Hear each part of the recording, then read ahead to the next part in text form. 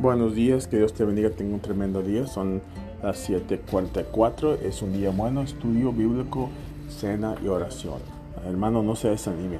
Vamos a crecer, estamos esperando la venida del Señor Jesucristo que viene muy pronto. Tenemos que prepararnos para recibirlo.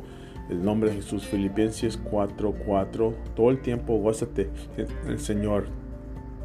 Y digo, gózate. Eso es lo que necesitamos que hacer. Gozarnos en las cosas del Señor, estar alegres, estar en gozo.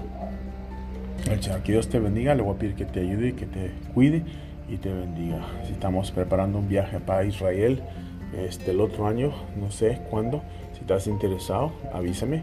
Cuesta un poquito caro, pero si quieres ir a Israel con nosotros, no es viaje misionero, es viaje de turista.